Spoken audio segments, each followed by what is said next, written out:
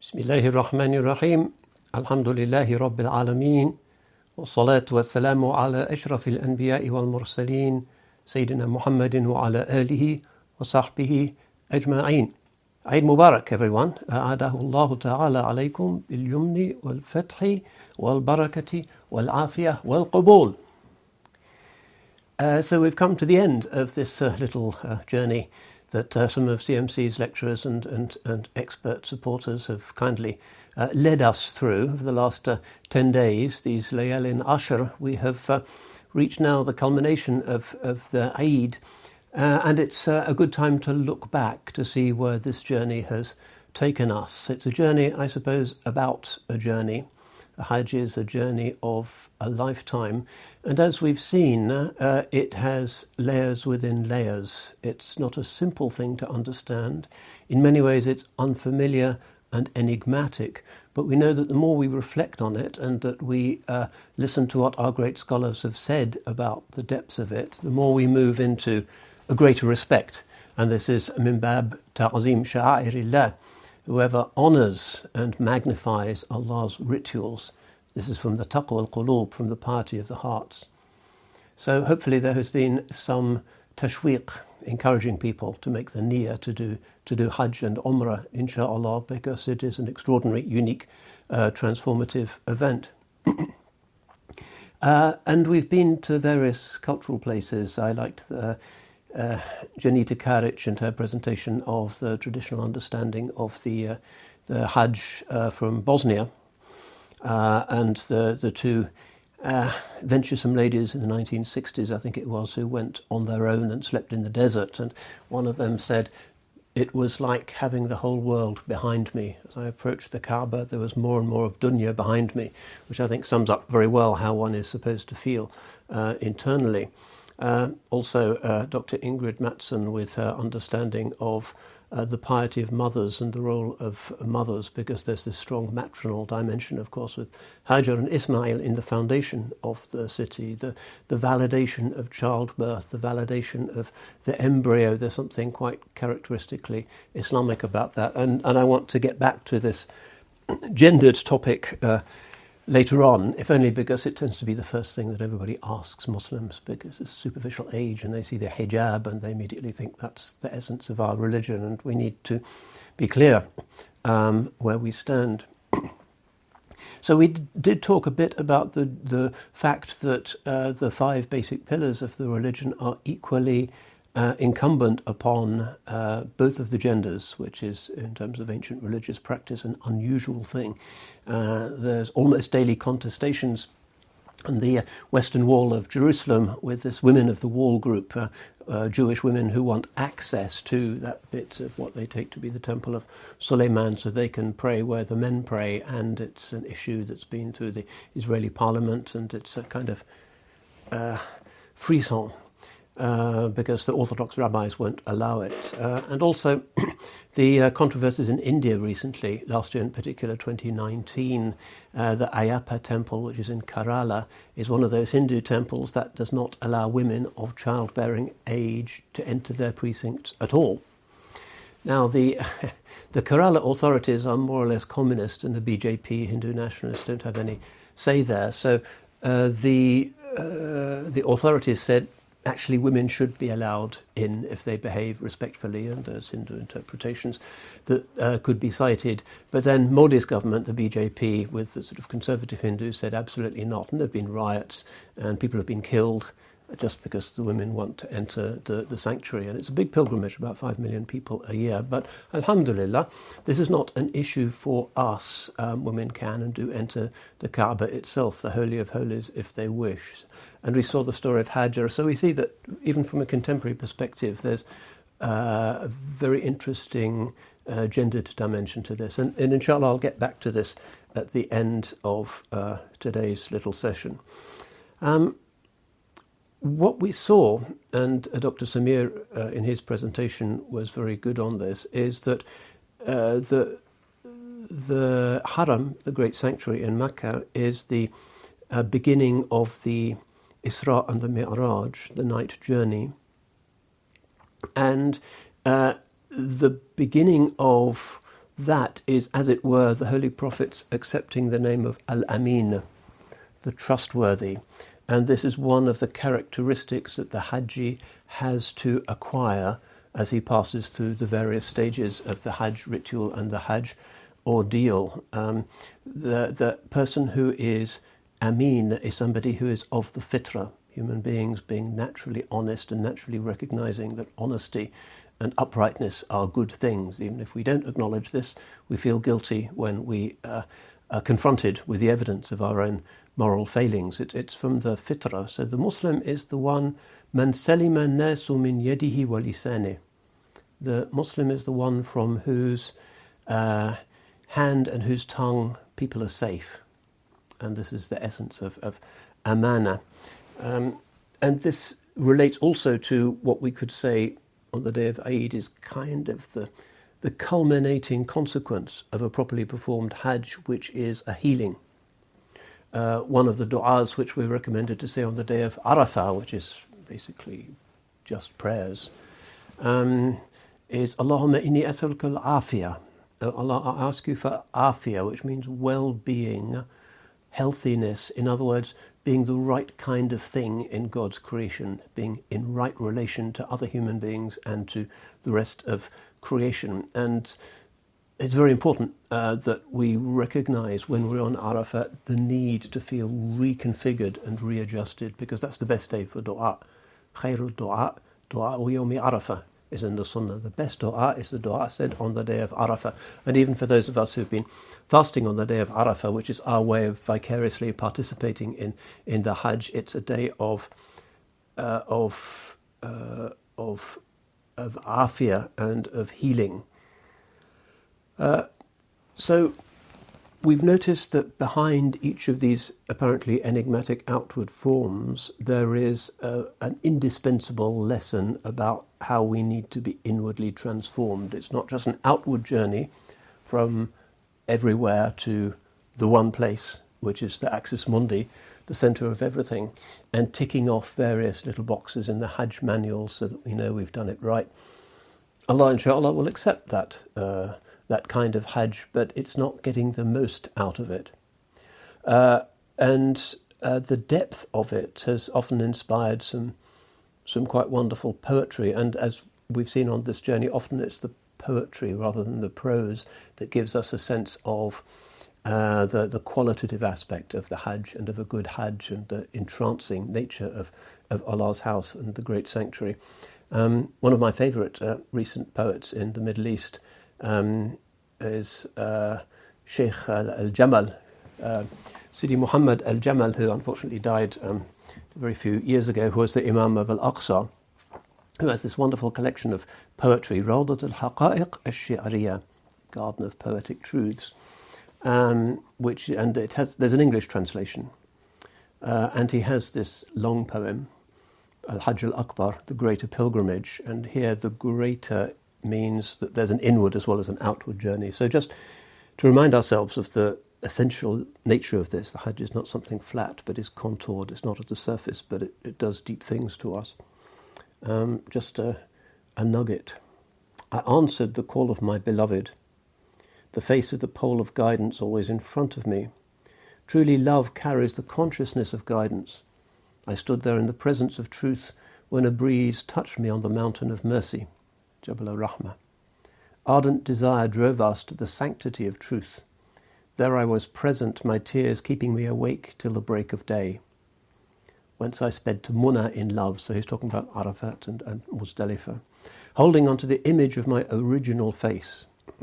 Back to the fitra, back to how I need to be, the Hajj as reparation. I went on to the casting of stones, aiming at mercy in my beginning. So through throwing the stones, the 7 deadly sins come out of us in this cathartic way. After that, we hope for mercy. How beautiful is this beauty that shines from what I hold. I completed my pilgrimage as the sun arose, sensing that now my form is true to its origin. So he too has the sense of the Hajj as a journey to the centre, but also a journey to the origin, which is one of the meanings of the black stone. I descended to Mecca to give the pilgrims a drink. I drank from Zamzam till I was intoxicated. My heart did the turn around the house of Allah, increasing its yearning to return to its original colour. I kissed the Yemeni corner in which my truth is, and now whenever I turn, I see that I see him. At the black stone I lay my hands. This is a ritual for others, but for me it is a renewal of the covenant. And so on. So it's an indication, poetic rather than formally doctrinal, of the inward transformation, the washing clean that happens as we go through the outward forms. And it's important to grasp this. The Hajj is not just a kind of theatrical series of symbols that remind us of how we ought to change, but it actually helps us in the process of changing. There is something in the tawaf and the sa'i and the arafat and the stoning that actually doesn't just symbolize a transformation, but is a cathartic contribution to that transformation. To the extent that we're sincere and we're real in the Hajj, we will be transformed. And one of the most interesting things you can see on the Hajj is how people change from the beginning to the end. I used to do the Hajj when I was living in Jeddah with a group of bankers. And on the way from Jeddah to Mecca, everybody was kind of arguing, and who's got the water, and did I pack this, and why haven't you got that, and which madhab, and it was kind of Muslims arguing. And then the shattering experience of the Hajj, and the one tawaf that takes an hour, and it's like running the marathon, except you have to finish. You're not allowed to drop out. It's your Hajj.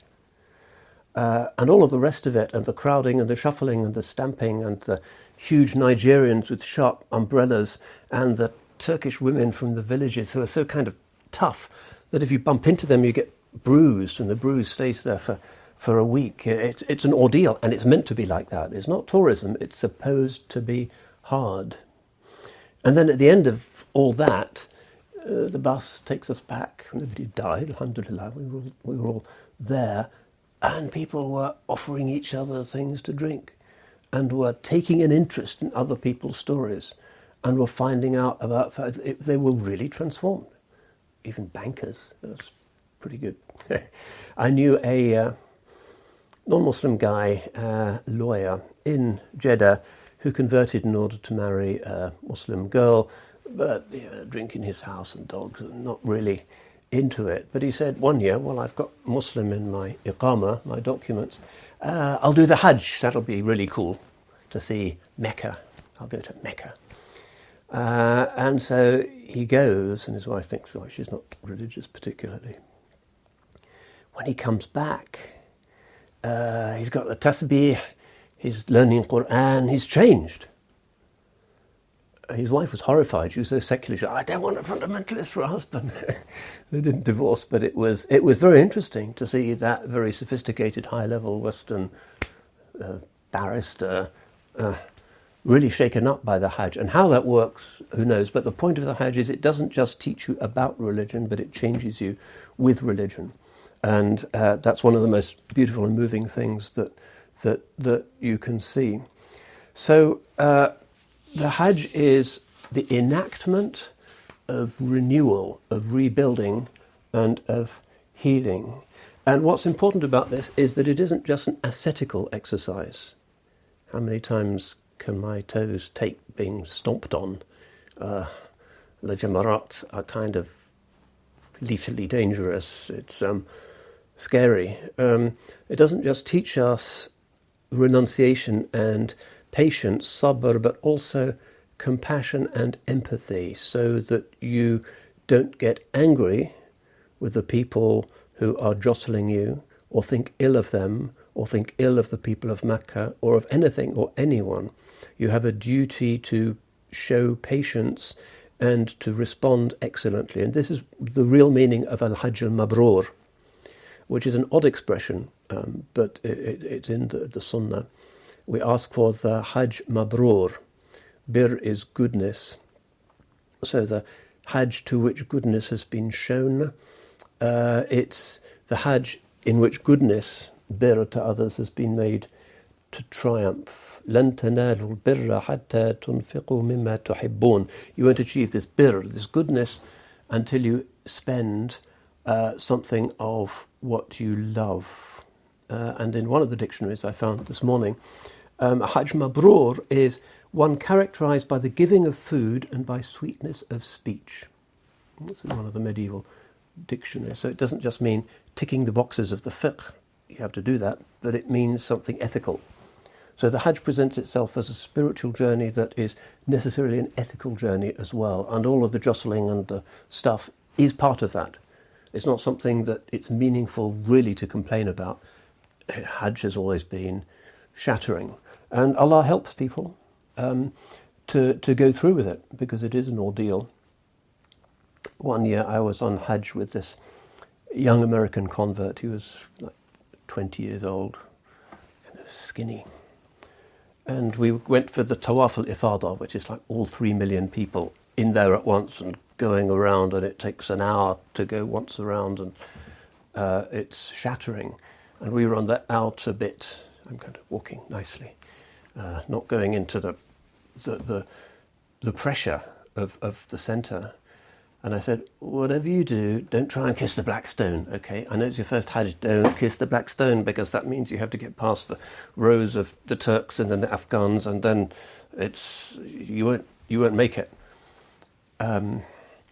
So 8 hours later, he turns up again. So guess what? I kissed the black stone. So I kind of shut up after that. It's an obligation. Allah says you should try to do it. Don't tell people not to do it. But how that was possible? He said, just kind of opened up. Kind of easy. What's the issue? Okay. So offering people advice, because you've done the Hajj before, is another thing that you need to be careful about, because the ego can get off on that. And Allah takes care of the guests of his house. So there is the element of purification. You sweat it out, you throw away the stones, you purify your will of anything that really is interesting about dunya, and you are faithful. فَلْيَقْضُوا ثُمَّ لْيَقْضُوا تَفَثَهُمْ وَلْيُوفُوا نُذُورَهُمْ وَلْيَطَّوَّفُوا بِالْبَيْتِ الْعَتِيقِ. Let them then, this is on the day of the Eid, put an end to their unkemptness. Oh God, I can brush my hair again. And let them fulfill their promises, their pledges, because people make pledges on Arafat, I will free a slave, I will whatever, and let them go around the ancient house. So there's a sense in which there is a purification, and the day of the Eid, which is the sacrifice, is also a time where the purification comes to its conclusion. And the Ihram really is a kind of consecration, and it's one of the tough aspects of the Hajj. It's not easy to wear Ihram for day after day. So what I want to do today is to look at things from a slightly different angle, not the way in which the Hajj and the sanctuary have impacted the cultures of the Muslim world in so many deep and delightful ways, but to consider ways in which it has, as it were, anonymously impacted the culture in which we live in the modern West. Western Christendom, historically you'd thought, wouldn't have anything to do with the Meccan sanctuary, despite Adam and it's the Mathabatan linnas, a place of resort for mankind, a sanctuary.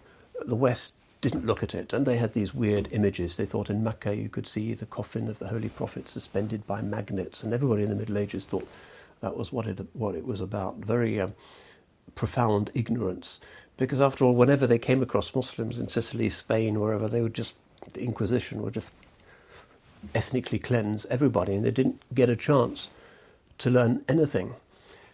Nonetheless, so enormous a spiritual vortex, so powerful a fountainhead of blessings as the Meccan sanctuary, inevitably is so powerful that it transforms beyond the formal limits of the Dar al-Islam and goes into other ummahs as well.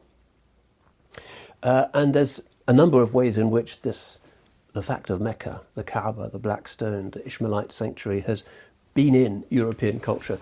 And one of the best known is, of course, in Dante, the greatest of the medieval European Christian poets, whose Divina Commedia is one of the monuments of world literature, which is about Dante visiting heaven and hell in the company of an angel, or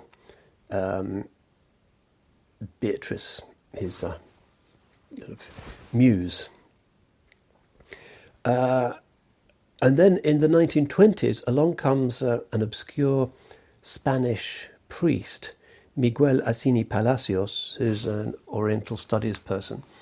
And he publishes a book called La Eschatología Musulmana en la Divina Comedia, Muslim Eschatology in Dante's Divine Comedy, in which he says this story, going up through the seven heavens, isn't in the Bible or in early Christian literature. It comes from Islam and the narratives of the Mi'raj. And here it is in Sahih Muslim and Sahih Bukhari, and there you can see Dante is picking up those stories. Outrage, of course, you can imagine Italians in particular, in the age of Mussolini, not being very happy to be told that their key story, the foundation of their national literary pride, actually comes from Arabia, from Mecca, from the Prophet, from exactly the opposite of what Europe is claiming to be: non-white, non-Christian, Ishmaelite, unchosen. But Palacios did his work very meticulously by working in manuscript libraries. So he, this is the English translation of his book, and in the introduction, which is written by somebody else after the polemic began.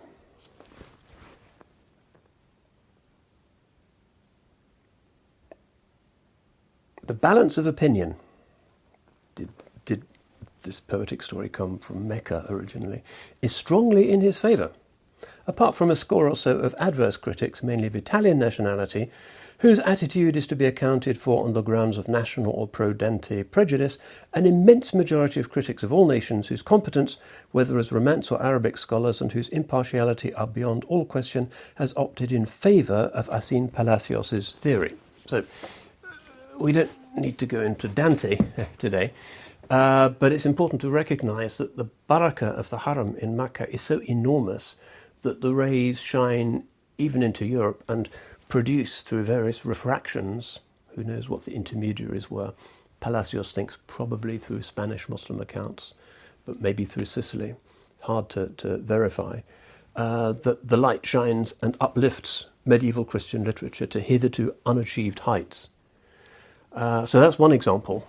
And, of course, this is the Middle Ages, when Islam really is the global superpower, and the Dar al-Islam is 10 times as big as Christendom, and all the best things come from the Islamic world. The textiles and the best honey and sugar comes from the Islamic world, and even Morris dancing in England is Moorish dancing, and medicines, and the Islamic world is the centre of civilization. But on the spiritual level, this is also necessarily percolating. The blessings of the Holy Prophet and the blessings of the Meccan sanctuary and the Mi'raj transforms European literature. But what I want to look at today, as we bring this little series to a close, is another story that's perhaps less well known, which is the impact of the Meccan sanctuary on the operas of Richard Wagner. Now, that sounds very bizarre. Wagner, the student of Nietzsche, Schopenhauer, Fichte, all of the bad German philosophers, a nationalist, somebody who's pushing away Christianity and trying to go back to ancient Germanic gods, Odin and Wotan and all of those hairy grey deities with hammers. And of course, that becomes an important strand in the evolution of German post-Christian nationalism. So how could the light of the Kaaba have gone there, is the question. Well, Wagner's... I'm not going to be talking about the music, in case you think that I'm suggesting that all Muslims should immediately buy tickets for Covent Garden and Bayreuth and go and listen to Wagner's Ring. I wouldn't recommend that. I'm not talking about music And those Masail, I'm talking about the libretto, the story, the words, the meaning of the opera. But we know that one of his favourite operas, Tristan und Isolde, which is a rather dark love story, clearly comes from the medieval Persian Sufi romance of Vis and Ramin.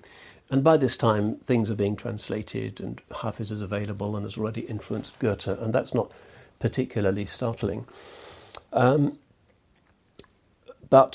what was a controversy in Germany in the 20th century, and it shows you how politicised scholarship readily becomes, is that when the Nazis are around and they use Wagner as the symbol of the essence of the German spirit, and they like his anti-Semitism and his paganism, when they find that there are Middle Eastern stories in his operas, of course the Führer and Goebbels are going to be uncomfortable seeing something that isn't actually from the dim forests with various hairy gods throwing hammers at each other, but from the Middle East, from the Orient. They create a new branch of scholarship in order to show that, well, yes, we can't deny that there are Middle Eastern stories behind many of Wagner's operas, but they are Persian, they're not Arab, because in their mindset, Arab meant Semitic, so it doesn't come from Muslim Spain or Sicily, it comes from the Persians, who are Aryans. So you have these theories that look for all of the place names in Wagner's operas in obscure hills in Afghanistan, and it becomes very, very frantic. But it's indicative, again, as with the Dante question, how grumpy Europeans become when told that their greatest monuments of art actually are bathed in the light through various refractions of the Meccan Haram.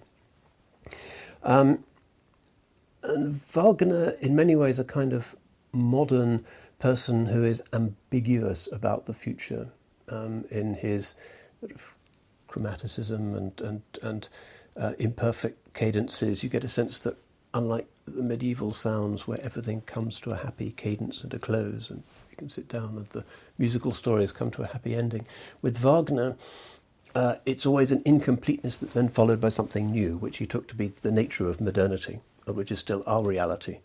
Our values on sexuality and various identities are different to what people thought in the liberal West 30 years ago. And in 30 years' time, it'll be different again. It's a kind of constant process. There's no closure, there's no resolution. And he saw that as being the essence of the modern identity, which again makes it hard to think, well, how does Mecca and the Kaaba get into this?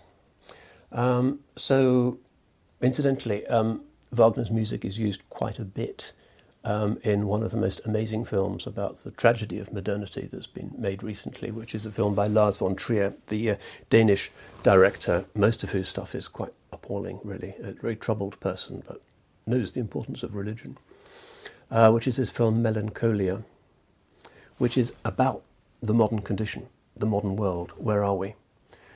And the story is about two sisters who are from a very wealthy family, and one of the sisters is having her wedding because she's suffering from depression, and she thinks that if she gets back to some sort of tradition, even if it's just the outward forms of the wedding dress, cutting the cake, she'll feel better because she's connected to something in our postmodern world. And so she represents the principle of depression, and the other one represents anxiety, which are the two kind of goddesses of the contemporary pantheon of moods, and depression is out of control, anxiety out of control. And the basic story is that the world is coming to an end, and in von Trier's story it's about a asteroid impact. And everybody knows, well, this is a great wedding party, but everything's coming to an end. Of course, what it's really about is climate change and the awareness of a materialistic civilization which had promised that through the churning and the exploitation of matter through clever technologies, some kind of utopia would be produced, but in fact we're wrecking everything. And this is the condition of the elites nowadays, enormously wealthy in a kind of Belshazzar's feast kind of way, but either anxious or depressed. So it's not a kind of film to watch if you're feeling down yourself, but it's one of the greatest recent statements of the sad paradox of secular modernity, trying to find hope without God. Anyway, back to Wagner and the opera. The one I want to talk about is his last opera, which is his kind of religious opera, which is Parsifal, which looks like a kind of Game of Thrones, Dungeons and Dragons thing with knights and witches and magic castle, but turns out to be hugely significant for our purposes. And inshallah, you'll be patient with me as I explain why this narrative is important, because it represents really the last great artistic moment in Western European civilization when a sacred story is taken seriously and advocated as a kind of solution. And the basic plot is the search for the Holy Grail. Nowadays, that's out of anybody's cultural horizons. One of the most holy ideas and ideals of pre-modern European humanity was to search for the sacred, which is represented by this mysterious object, and the Arthurian legends and so forth hinge around it. Now, of course, you just think of Eric Idle and John Cleese and Monty Python, and it's been deliberately profaned. One of the unfortunate things that Python and that generation did was to take the things that had traditionally represented duty, sacrifice, dignity, the church, the monarchy, the Gospels, the Grail, and to turn them into a kind of object of ridicule, very counter-initiatic. Now, Wagner is not like that. He's actually recommending this idea of pilgrimage, a sacred journey, overcoming obstacles, finding the sanctuary. And he gets his story from a German, as you would expect, a 12th century poet, Wolfram von Eschenbach. And that's really the great fountainhead, at least of the Germanic tradition of the Grail legends.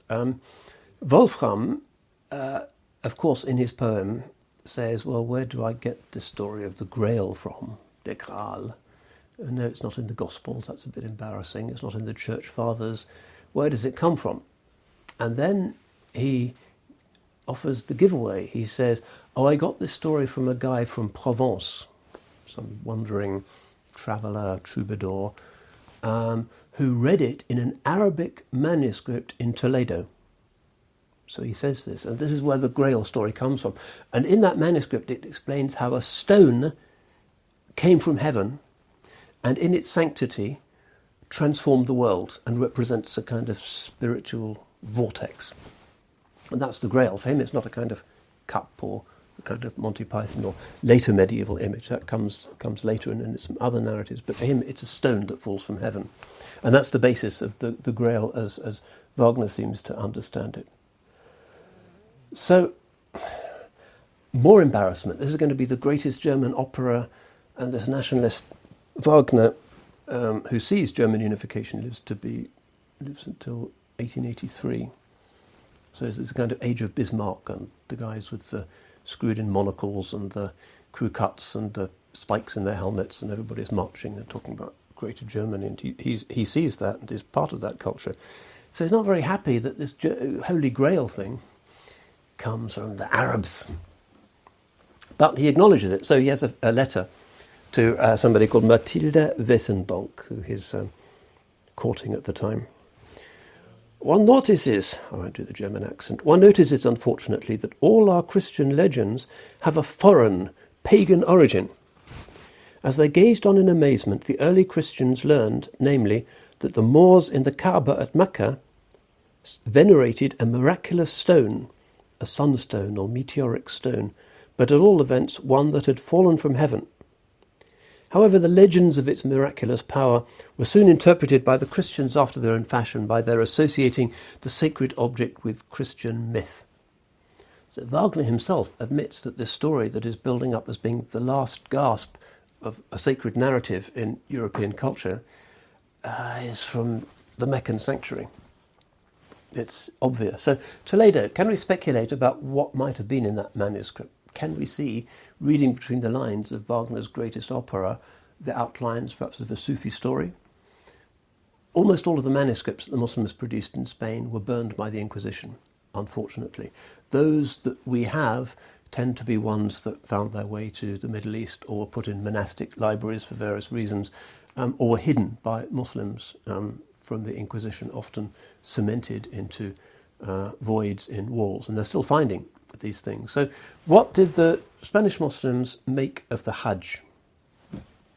It was obviously a long journey for them, and difficult after 1493 because they were living under the Inquisition, the Catholic monarchs. It was a kind of police state, and really difficult. It had always been a long way. Now it was harder than ever. Well, we do have some Hajj narratives in the surviving stories that the Spanish Muslims have bequeathed to us. A certain Nuzayla Calderan, who's from Avila, has a story which is actually in a manuscript in the Cambridge University Library, in which she talks about her trip from Avila, which is in northern Spain, to the Hajj. And she uses some very interesting vocabulary. So the Eid, she calls una Pascua. The Spanish Muslims tended to use a lot of Christian vocabulary in order to articulate their Muslim beliefs. So Pascua means Easter, but the Spanish Muslims called the Eid Easter. And you find this quite a lot. Romaria is a Morisco Spanish Muslim word for the Hajj or the pilgrimage, but Romaria literally means a journey to Rome, a Catholic pilgrimage. So it ends up being very confusing and strange, but this is what they do. So la población, they say it's an obligation. Población is actually Umrah, because Umrah has the sense of building up population, so they turn it into población. It is interesting to see how the vocabulary of Hajj is managed in these manuscripts. So we have somebody called Pueymonzón, who's also from central Spain, from Castile, who is Coplas de Alhuicante. Alhuicante, somebody who's performing the Hajj. And he describes in this Muslim Spanish the beauty of the Haram and how its lights are quite extraordinary and turn night into day. He says in his period, I guess this is the 16th century, people showed the relics of the prophetic house in Mecca. So he saw the mill which Fatima used to grind corn in, and he records this. So clearly, Spanish Muslims, like any other part of the Ummah, have a relationship to the Hajj, but exactly what the manuscript was that provides the basis for the Parsifal story, we're not going to know that. The etymology is also important. What's this word grail? Graal. There's various Latin and Greek possibilities, but they're fairly far-fetched. The nearest etymological basis for it is that it is actually an Arabic word, gharil. If you look in Lane's Arabic lexicon, you'll find that it means a long spear or a lance. Doesn't sound right. But if you look at all the Grail legends, you'll see the Grail is associated with a spear, and we'll come to explain the symbolism of that in due course, which also becomes very Islamic. So it does seem that at some point this singer from France, as he reads the manuscripts, had seen this word gharil, meaning a lance, and had assumed that it gets confused and it becomes the Grail itself. But in a sense, the lance and the Grail are two aspects of a single phenomenon, which Wagner shows at the end of his opera. So the opera starts, and it is a genuine explanation of the process of spiritual growth and the spiralling in from ignorance to truth, from multiplicity to unity, from nafs to ruh. It's a very remarkable thing, actually, to come from the late 19th century. And the medieval story is actually being respected, but it's not Christian. As we'll see at the end, there's kind of resonances of Eucharistic things here and there, but it's really not a Christian story, because Wagner didn't consider himself to be a Christian. So the curtain rises, Act 1, and this becomes Parsifal's first initiation. So there's 3 acts, and each one is an initiation.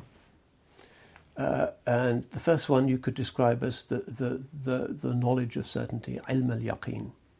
Parsifal is presented as this beautiful youth who's been apparently separated from his parents and is brought up in the wild in a forest, and he becomes an archer. So you could see echoes of the Ishmael story there if you really wanted, because that's associated with Ishmael in the book of Genesis, at any rate. So the first initiation, as we would expect, is to do not even with human beings, but with animals. So this, again, is what happens in the logic of the Hajj.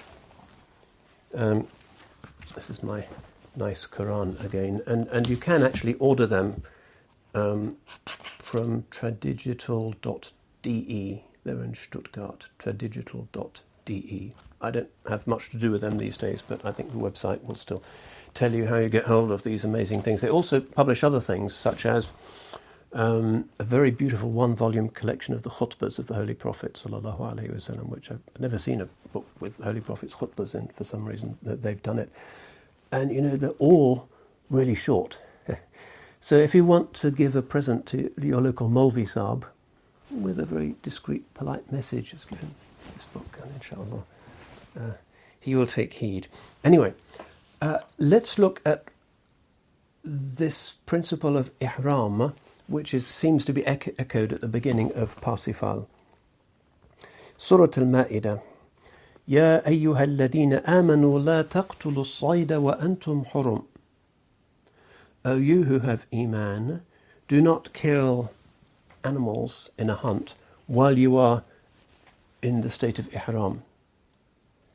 ومن قتله منكم متعمدا فجزاء مثل ما قتل من النعم. And whoever amongst you kills one of them deliberately, his recompense, his atonement, shall be an equivalent value to the animal which he slew. Okay, so you already have to pay a price, but the verse goes on. يَحْكُمُ بِهِ ذَوَى عَدْلٍ مِّنْكُمْ. Two upright witnesses amongst you should bring about that judgment and should make sure it's done. هَدْيًا بَالِغَ الْكَعْبَةِ. As a gift for the presence of the Kaaba, أو كفارة, or alternatively, a kafara, a penance, طعام مساكين, feeding the poor, أو عدل ذلك صياما, or the equivalent of that in fasting, ليذوق وبال أمره, so that this person, this naughty pilgrim, should taste the wickedness of what he has done. عفى الله عما سلف.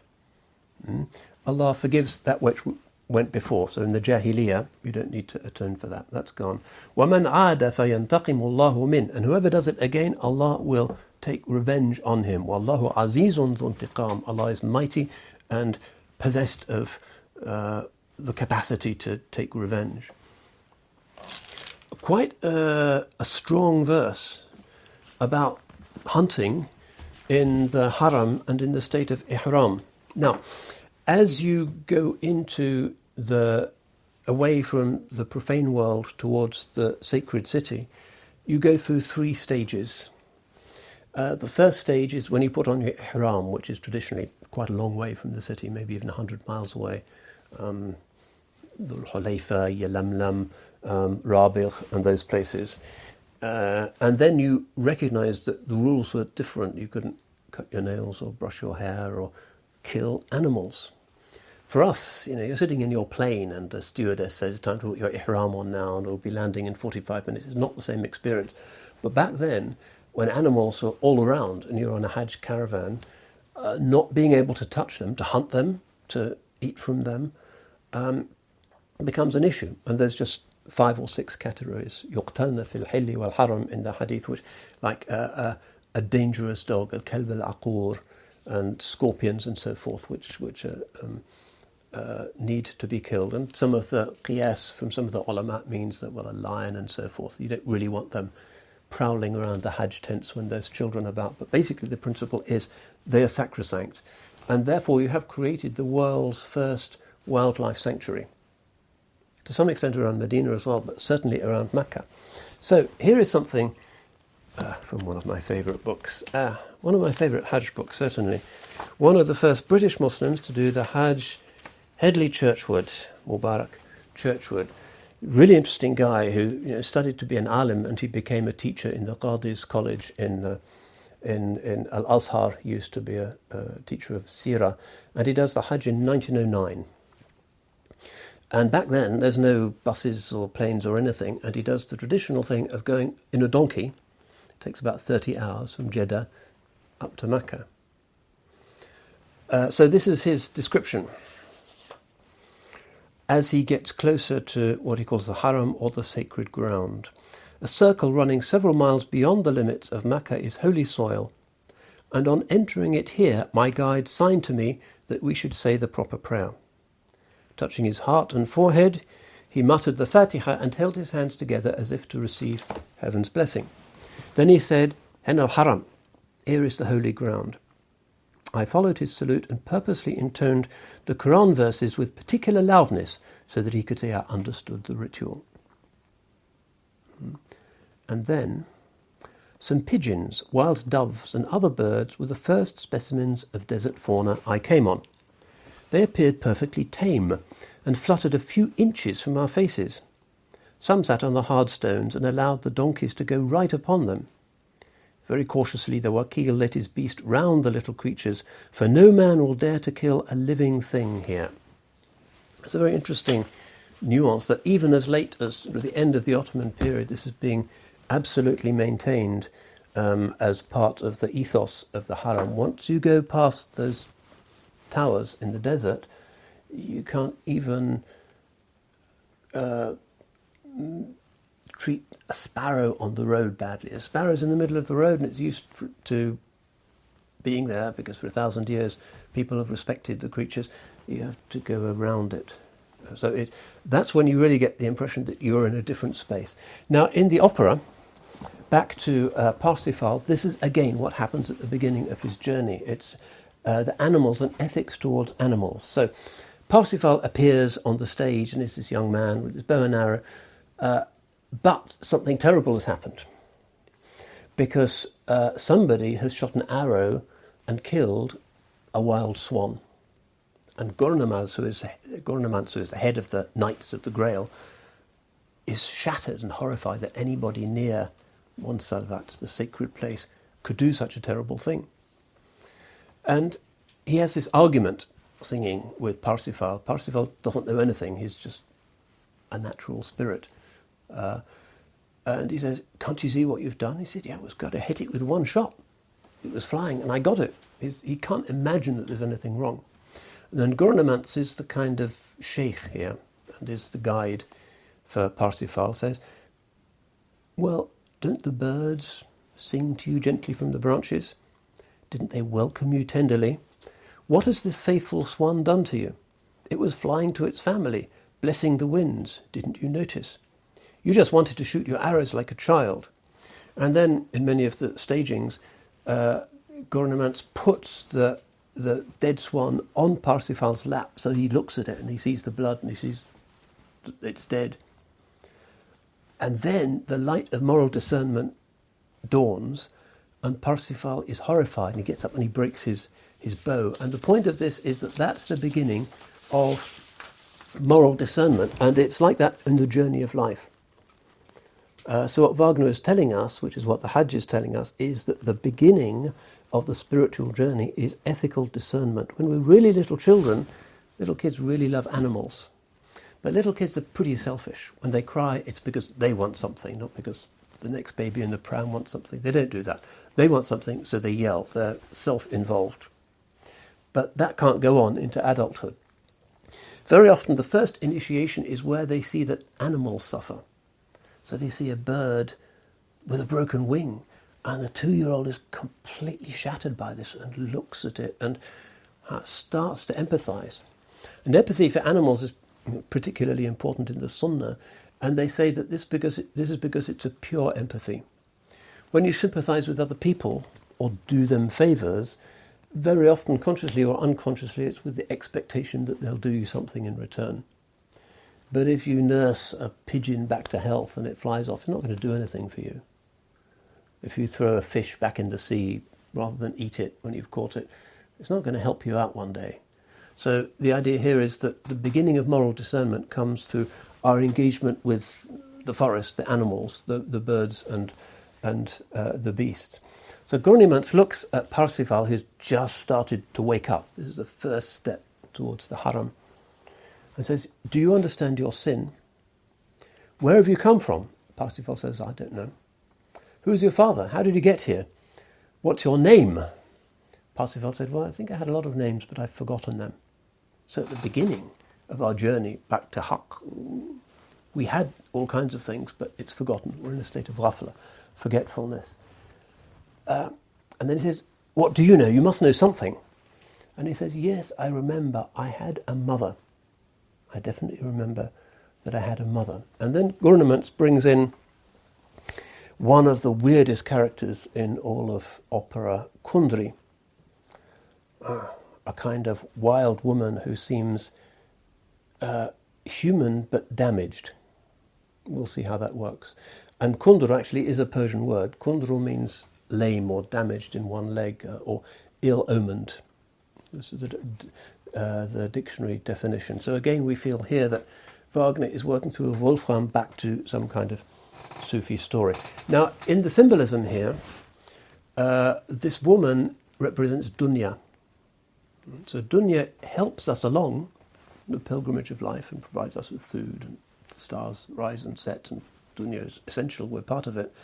But on the other hand, Dunya is a two-edged sword because it also tempts us.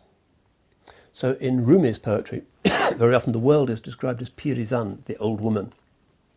Looks really great from a distance, and you get closer, maybe not. Tulbazi khas budi dar vesari Pirizani. You were a royal falcon held fast by an old woman, which just means dunya in its sort of gravitational aspect. And one of the things that the Hajj is constructed to do, and that comes out very subtly in the Parsifal story, is the ambivalence of the dunya in which we find ourselves. In other words, it is the source of it's our life support system, and it's full of beauty. On the other hand, it also presents us as dunya, in the other sense, with the possibility of the 7 deadly sins and wandering in the wilderness rather than finding our way to the Grail, the Blackstone, whatever. Parsifal then says, because he's trying to figure out ethics, not what is the good, he's not there yet, but who is good, just like a little child. Who are the goodies and the baddies, before you really know what that could imply. And Gurnemanz, to help him, says, your mother, she was good, she misses you. And this again, the child's moral awakening and the beginning of its awareness of the need of others is to do with the maternal relationship. And then Kundry says, your mother is dead. And Parsifal doesn't understand this, tries to attack her and is restrained and begins to flee from her. But then he says, I'm really thirsty, I'm dying of thirst, give me a drink. And Kundry is the one who gives him a drink. And the knight says, the Grail says, whoever does good, whoever does good shall always vanquish evil. But Dunya says, I never do good, I just want to rest. Because the nature of Dunya in itself is that it's kind of gravitational. It just wants things to be easy. Everything in the forest just follows natural laws, and there's no upward aspiration, no possibility of transcending natural processes in order to be heroic, or what we would understand as the principle of irada. And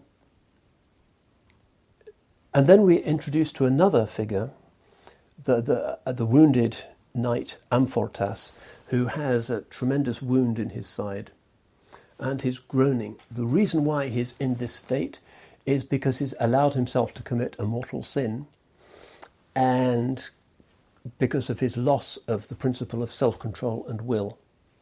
The point here again is a pilgrimage is a collective effort. It's through witnessing others and experiencing the tribulations of others, helping others, learning from others, not going down the wrong roads the others have taken, that you actually learn. You don't learn if you're on your own. A pilgrimage is always a collective effort. So the figure of Amfortas is the sinner, the one who has fallen and who is suffering.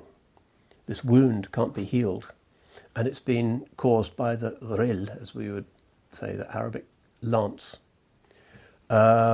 which is the symbol of irada, of will. So the grail, which is kind of circular, represents the mataf, the haram itself, which is the angels just doing nothing but praising God and the perfect circularity of eternity. Whereas the lance represents the linear, in other words, the need for effort, which is why the angels bow down to Adam, and the knight is the one who holds the lance of irada, because he can kill the dragon of the ego. So the story continues, and the meaning of this first act is that pity, the basic human capacity for empathy, is what makes us good. We don't learn about ethics randomly in a kind of dry ethical textbook, but through the journey of life, through getting dusty in order to serve other pilgrims. So pity makes us good. Act 2 is the time of futuwa. So Parsifal has started to move towards the haram, as it were, and he's learned the necessity of pity, compassion on his way, and not to be self-involved. But what he now needs is to overcome his lower tendencies. And at this point, the shaitan is introduced, called Klingsor. He has his own magic castle, and it's very gothic. Klingsor used to be one of the Grail Knights, but has kind of fallen out of pride and is now out somewhere saying, لَأُغْوِيَنَّهُمْ أَجْمَعِينَ, I shall lead Bani Adam astray, إِلَّا عِبَادَكَ مِنْهُمْ الْمُخْلَصِينَ, except those of your servants who are purified. And as we've seen, the Hajj journey is about the enactment of purification and the journey from self to spirit. So Klingsor is the master of Kundri. So the shaitan is the master of dunya in this negative, seductive, beguiling sense. And he is in a kind of abusive relationship. He's basically pimping her. So the shaitan pimps the dunya out in order to seduce people to get trapped into sin, so they can be as wounded as the knight Amfortas, and he can kind of vicariously enjoy seeing them falling the way that he fell. It's a very sort of sinister and evil situation. And he says, your next job, Kundri, will be to seduce Parsifal. He's heading towards the sanctuary, but you have to stop him from doing that. And when you seduce him, he will be my slave. And then Kundri goes to him in all her finery. She's beautiful. And this is where she names him with a Persian name. It's explicitly in Wagner's libretto, Fal Parsi, where she's telling him what his name is. Fal Parsi, according to Wagner, who didn't know Farsi, means kind of simpleton. Actually, Fali Parsi would mean something like the Persian augury. Maybe that was the original name of whatever text it is that's behind the opera. We're not going to know that. And she's she wants to seduce this boy who's now begun his journey back to the centre, and she has to do it because otherwise the curse will continue. So she uses her womanly wiles, her kaid, and she doesn't flirt with him directly, but goes in a kind of very gentle way to get his confidence and to say, I know about your family. Your father died in Arabia, Gamoret, and he was the one who named you Parsifal. And then she describes how much Parsifal's mother loved him in order to make him listen. She's already kind of displaying herself, but he has to listen because it's his parents. And she says, before your mother died, and she died of sorrow because she couldn't find you. You ran off into the forest, she couldn't find you, and she died of grief. So Parsifal is completely discombobulated by this and disoriented, so she can make her move. And before your mother died, she told me to give you one thing, one gift from her, which is just a kiss. And so Dunya gets its arms around the pilgrim, kissing him. And what could be more innocent than a mother's kiss for her son? So Parsifal, confused, goes along with it. And then, halfway through the kiss, Wagner changes the music and it goes into an enharmonic key, and it's the same tune, but it's really different. Instead of being the mother's kiss, it's the kiss of seduction. And the point that he's making here is Dunya always gets us by beginning us on our journey away from the haram and towards darkness in a way that seems to be natural and good. All of the deadly sins begin with something that seems to be fine. We desire food, but it can end with gluttony. We need to take a rest sometimes, that's halal. That can end in sloth. So the boundary between sin and virtue is often wafer thin. But at this point, he cries out, Amfortas. He remembers what happened to the other night. And this again is how we learn morally. We see the misery of sinners and how they're constantly nursing this wound within them. They know, I cheated so-and-so of his inheritance, and I really feel bad about that. I sold that person the car knowing that its gearbox was rubbish. I cheated on my tax return. We accumulate these dark spots in our heart, as Imam Ali said, and eventually it becomes this wound that can't be healed except through the spear, which is irada and futuwa. Nothing else is going to work. So because Parsifal has seen the suffering that this knight has experienced, he doesn't want to go the same way, so he's able to resist the seduction. And then the shaitan, Klingsor, appears in a kind of window in his castle, thinking that he's won, and throws the lance in order to get Parsifal to take him away from the haram forever. Parsifal reaches up and catches it. So the symbol of irada, will, is now in his hand. And that's the end of the second act and the second of the three stages towards the haram. So we're nearly done. Act 3, if Act 1, I guess, is about the beginning of knowledge, muhasaba, self-awareness. Many people never even get to that stage. And then it's about futuwa, which is the knightly chivalric virtue. And then Act 3 is about khilafa, about being the one to whom the angels can bow down. So Act 3 begins at this kind of desolate place. Parsifal has been wandering and is slowly finding his way to the castle of Montsalvat. And this is where we realise that just wandering and following our impulses will not take us anywhere good. We have to have this irada, this will. We have to say labbaik, we have to put on the ihram, and we have to follow those prohibitions and those commandments. We have to overcome what the ego wants to do, and the more we do that, the better it'll be. وَالَّذِينَ جَاهَدُوا فِينَا لَنَهْدِيَنَّهُمْ سُبُلَنَا. Those who struggle for our sake, we shall guide them to our paths. That's kind of the slogan of the Hajj, if you like. The inward Hajj becomes good to the extent that you really struggle. Like those amazing people who walk to Hajj from Dhaka or somewhere. That still happens. Presumably Allah gives them a good Hajj. So this irada, this strength, which is the knightly virtue of futuwa, is now represented by the fact that Parsifal holds the irada in his hand. And then Amfortas comes and is still bleeding. He's still remembering the zina that he committed with Kundri so long ago. He's still kind of bleeding at the memory of it. He's damaged. And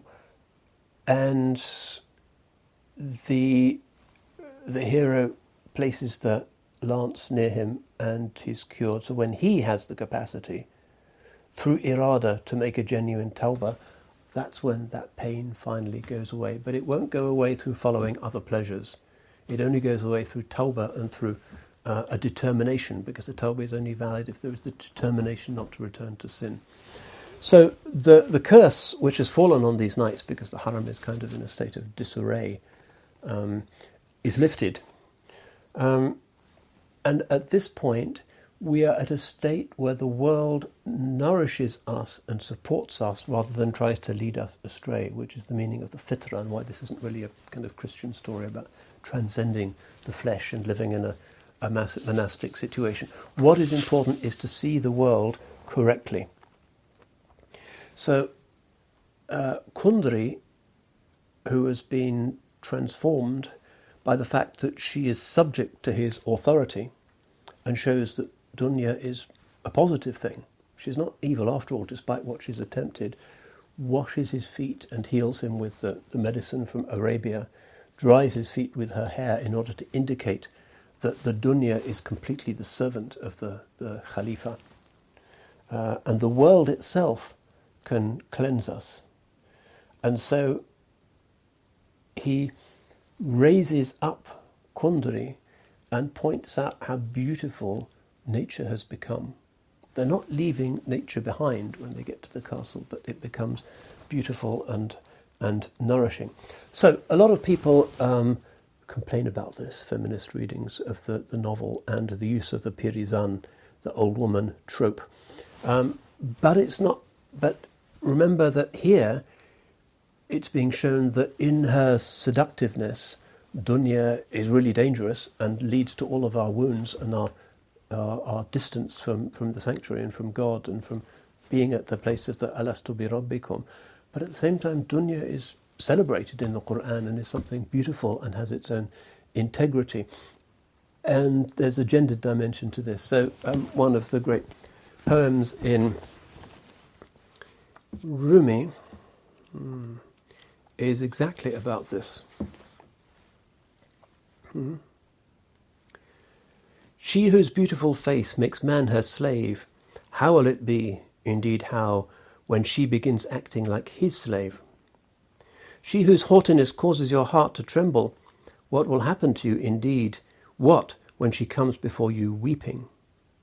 She whose disdain fills your heart and soul with blood, what will it be like when she comes to you in need? She who ensnares us through her tyranny and cruelty, what will be our plea when she comes before us pleading? زُيِّنَ لِلنَّاسِ حُبُّ الشَّهَوَاتِ مِنَ النِّسَاءِ. Made attractive to men is the love of desires. Women, God has made her attractive, so how can men escape from her? Since he created Eve so that Adam might find repose in her, لِتَسْكُنُوا إِلَيْهَا, how can Adam cut himself off from her? Even if a man is Rustam and greater than Hamza, still he is captive to his old woman's command. The prophet to whose speech the whole world was enslaved used to say, "Speak to me, O Aisha." Water prevails over fire because fire dreads it, but when the fire is veiled, it brings the water to a boil. When a pot comes between them, O king, the fire noughts that water and changes it to air. If, like water, you outwardly dominate over woman, inwardly you are dominated by her and seek her. Mankind possesses such a characteristic, but the animals lack love because of their inferior place. The Prophet said that women totally dominate men of intellect and possessors of hearts, but ignorant men dominate women, for they are shackled by the ferocity of animals. They have no kindness, gentleness, or love, since animality dominates their nature. Love and kindness are human attributes.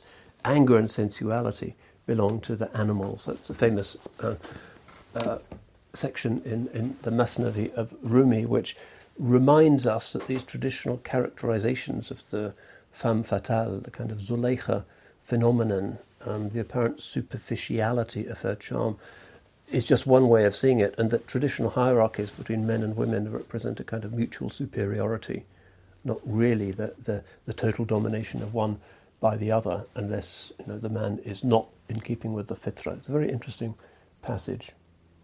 So the opera is coming to an end.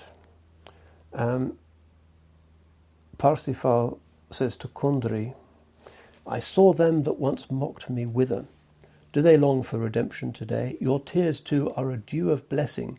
You weep and see the meadows smile." So when dunya submits properly to Bani Adam, not abusively, the way we use the world today and produce the outcome that Lars von Trier is talking about in his film, the weeping of dunya causes radiance. And at this point, there's another kiss. He kisses her on the forehead because balance has been restored. So Gurnemandt says it's the tears of repentance that bless the world. So, and then very often, right at the end of the opera, it's the convention for the lance and the grail to be reunited. So the lance is placed on top of the grail and they become a kind of unity which symbolises the interiority, the feminine circular inclusiveness of the sacred sanctuary with the linearity of the principle of Muruwa. And again, this is a perfect representation of what we have in our sanctuary, where the mataf, the place of the tawaf, where the black stone is at the middle, is circular. And the nature of the ritual means that you can't really do it in any non-circular way. And then there is Zamzam, the purification, and then this other principle, which is just as sacred according to the story, which is the sa'i between Safa and Marwa. So the circle is adjacent to the straight line, the grail and the lance. And it's the same symbolism. And the sevenfold tawaf, which is around the presence, inclusiveness, the veil, the feminine, and then the linear, the masculine, which doesn't end where it begins, because it's not about eternity, it's about world and irada, begins at Safa and ends at Marwa. Safa means purity. You've just come from the temple, from the holy spring. Safa, purity, and you end at Marwa, which is precisely Muruwa, manly virtue, and the end, the tip of the lance is the point at which you go out into the world, not as a kind of random shooter of swans, but as somebody who's been completely transformed by this. So the sanctity, on the day of Arafat, the Holy Prophet ﷺ indicates to his Hajjis, the Sahaba, in his great final khutbah, what is happening here, that because of the principle of chivalry, the pilgrimage is not just about a crowd of people being alone in the sort of Neoplatonic sense, the flight of the alone to the alone, but it's a collective thing. And in Arafat, there is the sign of this, that just as they were together at the Yom of Alastu bi Rabbikum, just as they will be together at the resurrection, so the Hajj is the sign that the Muslims are together, a single ummah, all standing together, united in prayer. And you do get that extraordinary sense in the plain of Arafat of everybody being together, of a single ummah, race, sect. You can't really tell what sect a person is if all they're doing is dua. It's impossible to make the differentiation. It's very moving. So he says, Inna dima'akum wa amwalakum haramun alaykum ka hurmati yawmikum hadha. He's pointing out the fact of Muslim brotherhood. Now that they're purged and they're in the plain of Arafat, knowing by the Mount of Mercy, he's standing there and says, your blood and your property are haram, sacrosanct, taboo, just as this day of yours is sacrosanct. Fi shahrikum hadha, wa fi baladikum hadha, in this holy month and in this holy city. So the bond between the Muslims at the end of the whole Hajj story, as they move into the final sacrifice and the dispersal into their different clothes and back to their own countries, is the reality of the unity of the Ummah, which is a reenactment of human unity, because we were all together at the day of Alastu bi Rabbikum. And that's the ultimate meaning of Arafat, which the Hajjis do feel in their hearts. And they think, if only the whole Ummah could always be like this. Always, Ibadallah, slaves of Allah, just praying to Him, broken by the heat and the difficulty of the Hajj after these days, just praying to Him. And this is where the tears flow. It's very moving if you walk around Arafat and see how many people are actually in tears. Particularly as the sunset comes closer, people stop playing with their phones, or whatever they're doing, and they stand and they pray, and it becomes the best prayer of their lives. And it's the most beautiful thing that you'll see on the Hajj, even though people just do dua, that's all you do on Arafat. And that's the reality of the end of the pilgrimage, which is not a kind of single person's private discovery of haqq, but the discovery of the other, the Muslim other, the believing other, the believing equal, and the importance of the unity of the Bani Ismail and the actual enactment of that thing in the extraordinary plain of Arafat. So there does seem to be a parallel, just to get back to my little bit of comparative literary criticism, between the Muslim understanding of the meaning of the Hajj and the Parsifal legend. So it's fairly clear that there is a strong Islamic Sufi and Makkan Barakah and Fath in this work. And it's a reminder again of the power of the sanctuary and the power of the Hajj, that it's transformed not just Europe's greatest poem, but also Europe's greatest opera. And if one did the research, probably you'd find other things as well. The Haram is a real vortex, a real place of limitless lights, and those lights don't stop anywhere. So the journey then from nafs to ruh, and therefore from selfishness to selflessness, and therefore human brotherhood and togetherness, and that's part of the knowledge that Arafat conveys. And on this little CMC journey that we've had over the past few days, unfortunately we can't go to the Haram, but our intention really has been to remind people of the greatness and the profundity of this ritual. We haven't gone through the fiqh very much of the practice, but if there's been, in what my colleagues have said, some energizing principle that has made people think, I'd like to go there, I'd like to see the Kaaba again, I'd like to touch it, I'd like to be in that unique place of closeness, I'd like to leave all my dunya anxieties behind and just be with the presence of Al-Haq Tabaraka wa Ta'ala, that longing, which is the longing for the watan, the homeland, then inshallah there will have been a blessing in this, and this will not have been an effort in vain. So may Allah subhanahu wa ta'ala give to the Muslims everywhere the forgiveness and the unity that He grants them at Arafat, and inshallah continue to increase the number of hajjis and mu'tamirin from today ila yawm al-qiyamah inshallah, and forgive all of them their sins inshallah. Barakallahu fikum. Wassalamu alaikum wa rahmatullah wa Eid Mubarak. Support the next generation of Muslim thinkers by donating today at cambridgemuslimcollege.ac.uk.